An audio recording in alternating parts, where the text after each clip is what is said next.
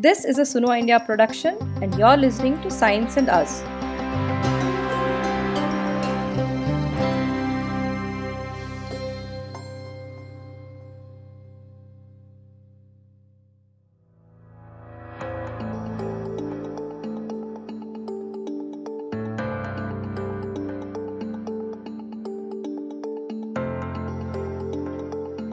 Hi, I'm Menaka. And I'm Padma Priya. So, Menaka, what are we going to talk about today? It's about the scalp. Okay. And eventually about how our mothers were always right. Oh no, what do you mean? It's about dandruff. I hate dandruff. Lunch फिर से dandruff वापस आया मतलब सस्ता shampoo महंगा पड़ गया. Those ads were so pathetic. I suffered from dandruff for many years as a teenager, and I used to be so conscious of wearing dark colored clothes. Because, these ads had someone always looking over a person's shoulders to see if there was dandruff on their clothes. Oh, yes. I started having trouble after I started going to college. And needless to say, I've suffered. So, what about dandruff? Much to my annoyance about how coconut oil helps fight dandruff. I have taken this betrayal of science very hard, as you can see. Yeah, coconut oil, really? My mother is going to say how she's right all along. How do we know this? Your mother seems to have been right. These are through studies on scalp microbiome. A team of scientists from Indian Institute of Science Education and Research in Bhopal are working on this. I spoke to Professor Vineet Sharma. So I'm Vineet Sharma. We started up this lab. Main objectives are to understand the human microbiome. That includes scalp, skin, gut, and any other body site, both healthy and diseased. Wow, I've been hearing a lot about microbiome these days. I'm also currently reading a book by journalist and science writer Ed Yong called I Contain Multitudes, which talks about the vital role microbes play within our body. Yes, they live all over our body, particularly the gut. But also in the scalp, it turns out. Vineet explains to me why they are important for health. So these have become very important players in human health, and in fact, because of this contribution of this microbiome to human, it is called as our second genome. If we have about 25,000 genes, this microbiome has almost 100 times more, and they provide us with a lot of new functions which we cannot do, but these can do. For example, on our scalp, they can produce a lot of important vitamins which are good for the scalp health. Similarly, in the gut, not only digestion but also production of several important metabolites which are indicators of good health. And earlier, this was limited to just identifying that what is there. But now what we are doing is we are trying to see that, okay, if they are there, then what are they doing? Finding the function as well as also proving that that is the function by animal studies also. And then to strengthen this microbiome metagenome, so microbiome is just identification, metagenome is identifying their function. Metagenomics is a study of microbial colonies. He explained now scientists are trying to understand the role of microbiome in metabolism. So Vineet's team has done some groundbreaking work on human microbiome among Indians.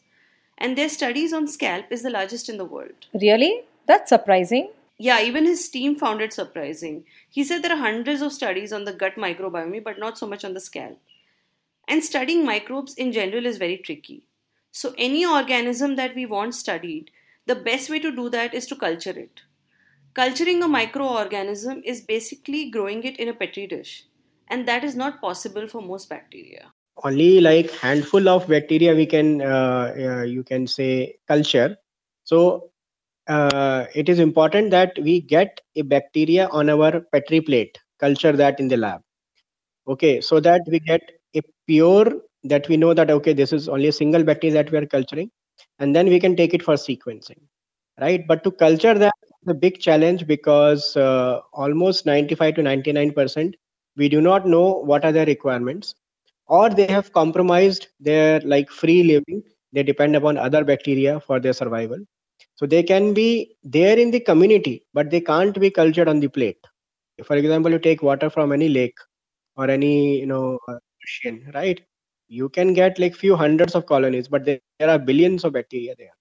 right? We cannot culture. So that is why we do direct. We can culture only a handful of them.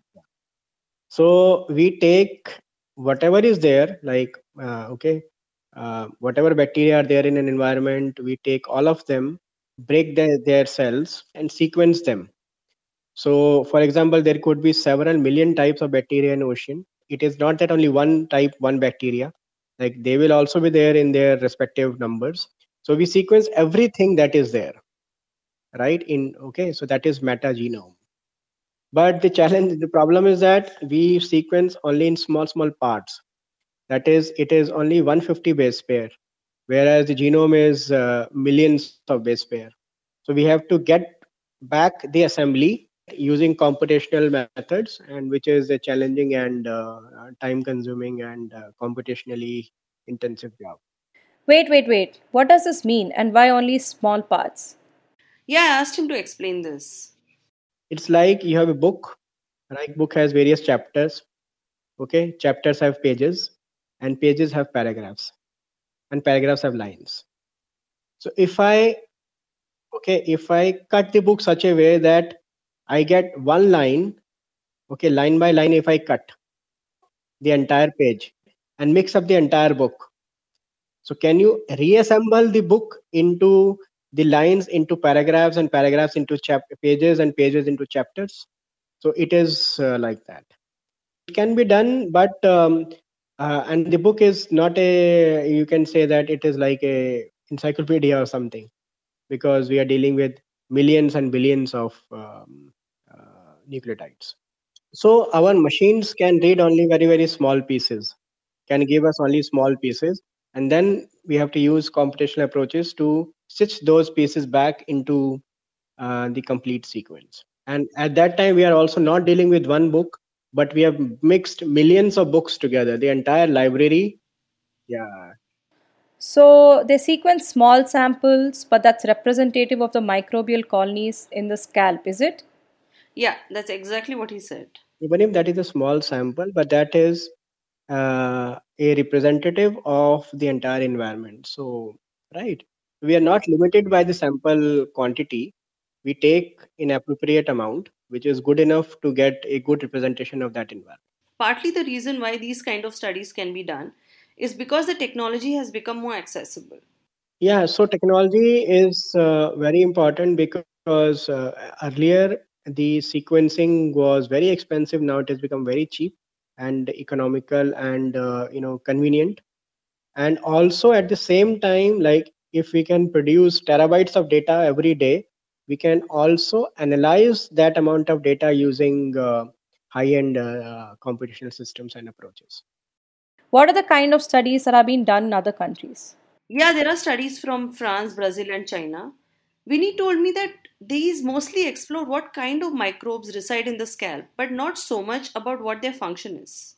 Some basic studies were done just to know that what is there, but in terms of what function they are doing and why they are different, and how many different types could be possible, were missing.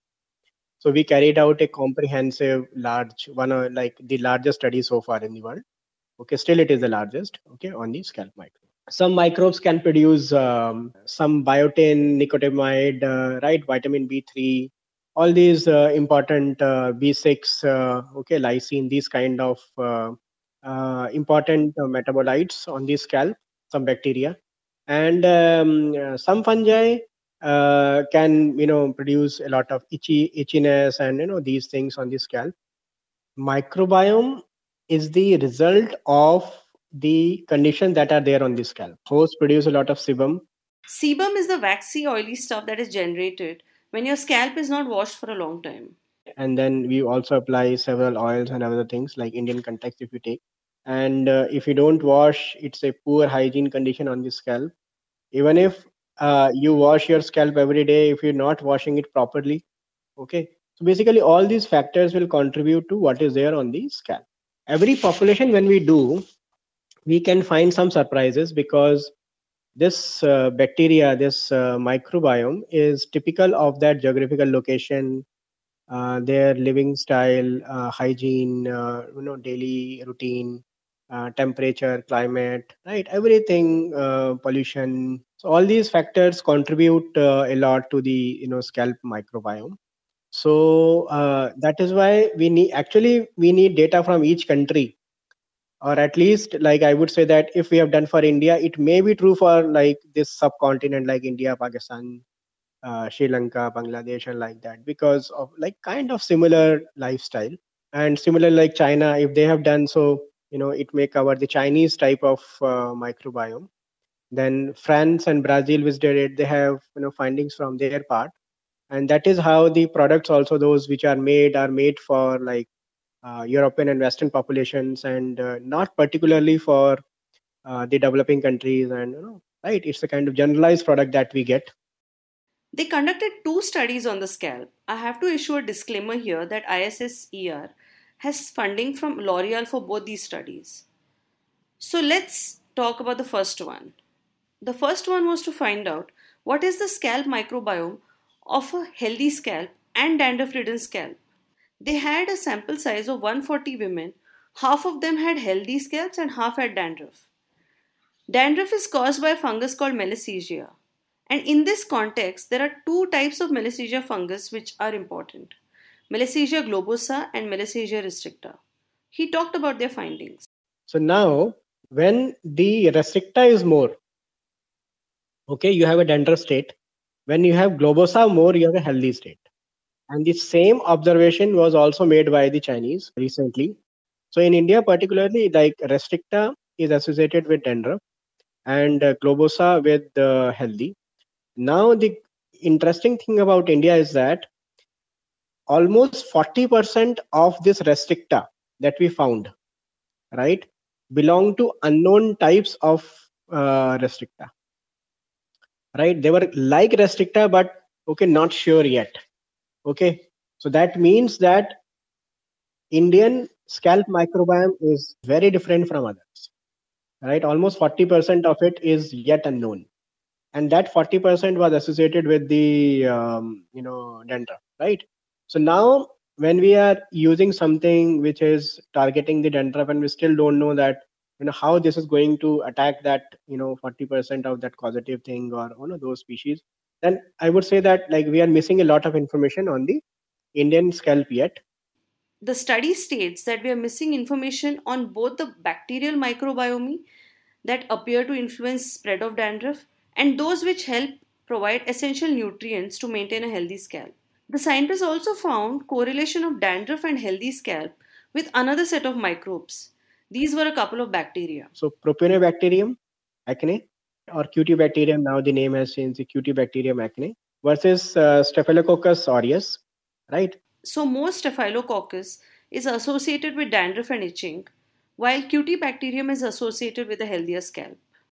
The bacteria, Propionibacterium acne or Cutibacterium acne, now the name changed, was the dominant ones on the healthy scalp. And this bacteria had the pathways to produce biotin and other vitamins on the scalp. And scalp can use this and absorb this, so which leads to a kind of healthy, which helps to maintain, like it is helping providing some benefits to the host. This study was published in Frontiers in Cellular and Infection Microbiology. I have added a link in the show notes. Priya, can you read a line from the study? For the first time, the present study provides insights into the yet unknown functional potential of the scalp microbiome in healthy and dandruff conditions. It sounds pretty major, na? Yes, Vinny told me that study for the first time understood the microbiome of the healthy scalp as a balance tilting towards good microbes such as Malassezia globosa and Cutibacterium. But that does not mean the healthy scalp does not have other microbes which is found in large numbers in an unhealthy scalp, such as Malassezia restricta and Staphylococcus. What we understood from our study was that a healthy scalp or dandruff scalp may have, like both may have same type of bacteria and fungi, fungus and bacteria, but their proportion matters. So if the healthy is more, okay, you have a healthy scalp, but it doesn't mean that you will not have like you will have zero amount of dandruff causing or those kind of fungi or bacteria. You may have that, but that will be in very low amount. It is the proportion of the healthy and the dandruff associated bacteria which matters on the scalp. Hmm. I think it's time we get to your favorite subject, Menaka. बोलो क्या है हाँ क्या है कुदरत का उपहार What a corny ad. Thanks, Priya, for mocking me. I suppose we have to get to the subject of coconut oil now. Yes, I don't think you can escape it anymore, Menaka. So, the second part of the study was on the effect of coconut oil on the scalp, both healthy and dandruff ridden. And then in the second part, we wanted to see that what is the benefit of coconut oil. Okay, so to begin with, whenever we do such a study, there are some other factors which can play a role. For example, you might be using a different brand of shampoo before the study, and I can be using a different one, soap or something. So we normalize it. So for the first, the users are given or the volunteers are given some products, okay, which are neutral in nature, and so that they use that for a month, so that whatever changes they may be having because of the usage of something else before, okay, get kind of normalized, right? Okay, and then after 1 month, we took the samples, right? Okay, so this and these samples were basically it is swabs that are taken from the central part of the scalp. Okay, cotton swabs rubbed on the scalp, right? From which the DNA is extracted later. So that is called our washout or the baseline phase. Then in the treatment phase, we wanted to know that what is the benefit of coconut oil, because India is like commonly used, and other countries also. Other kinds of oils are also used, but coconut oil is, I think, more prominent. We had two groups, healthy and dandruff. So half of the healthy, so we divided the healthy into two parts and the dandruff also into two parts. So half were using coconut oil and half were not using coconut oil, but just washing their heads with shampoo, right? And the ones that were using coconut oil, they were also washing, after an incubation period, they were also washing with the same shampoo. And similarly, there was another group that were using the dandruff group. They were also using half were using coconut oil and half were using shampoo. And then this continued for 12 weeks, 3 months. So, how many times were these people applying coconut oil? Haha, same to same question I asked. He said several times a week, and they were asked to keep it for an hour because keeping it for longer could be unhygienic as oil attracts dust and other pollutants. Right. Continue. What happened after 3 months? This is Vineet. And after that, we took the samples and we wanted to see that whether what is the role of coconut oil. So we could see that it was in the healthy ones, or basically you can say in the dandruff coconut oil ones, right? Dandruff individuals that were using coconut oil, it reduced the dandruff and also increased the amount of the bacteria that were associated with healthy scalp. Basically, the ratio of Malassezia globosa, which is correlated with healthy scalp, increased after the application of coconut oil in the healthy and the dandruff scalp, both. The application of oil also reduced the abundance of Malassezia restricta, which, if you remember, is associated with the dandruff scalp. Also, the Cutibacterium acnes increased in number and the Staphylococcus decreased after the oil treatment. Coconut oil also was observed to, had a beneficial impact on the scalp because it was reducing the water loss, keeping the moisture.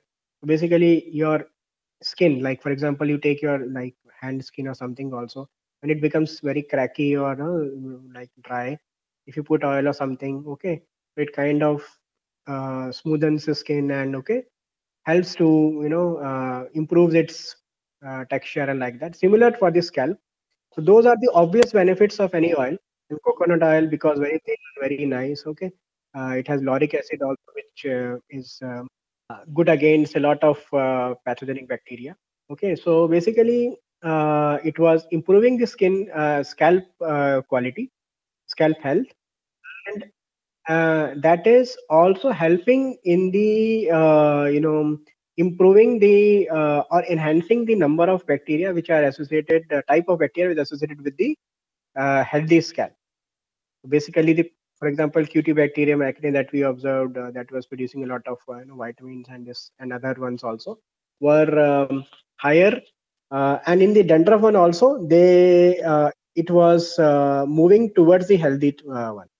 After 1 month of the treatment also we took the sample, so in 1 month they were doing whatever they wanted, and so wanted to see whether the effect is lasting or not, and we could see that the effect was lasting. So it is not that as soon as you stop using or this, it goes away. It was there, right? What is also significant, the study said, is to look beyond antifungal agents. The shampoos that we use are mostly antifungal and target Malassezia. And this study says that we need approaches that target both fungal and bacterial microbiome. Do we know why coconut oil helps increase the population of good microbes for the scalp? More studies are required for that, but we are zeroing in on a conclusion. Mother is always right. Yes, and my mom's going to love this episode.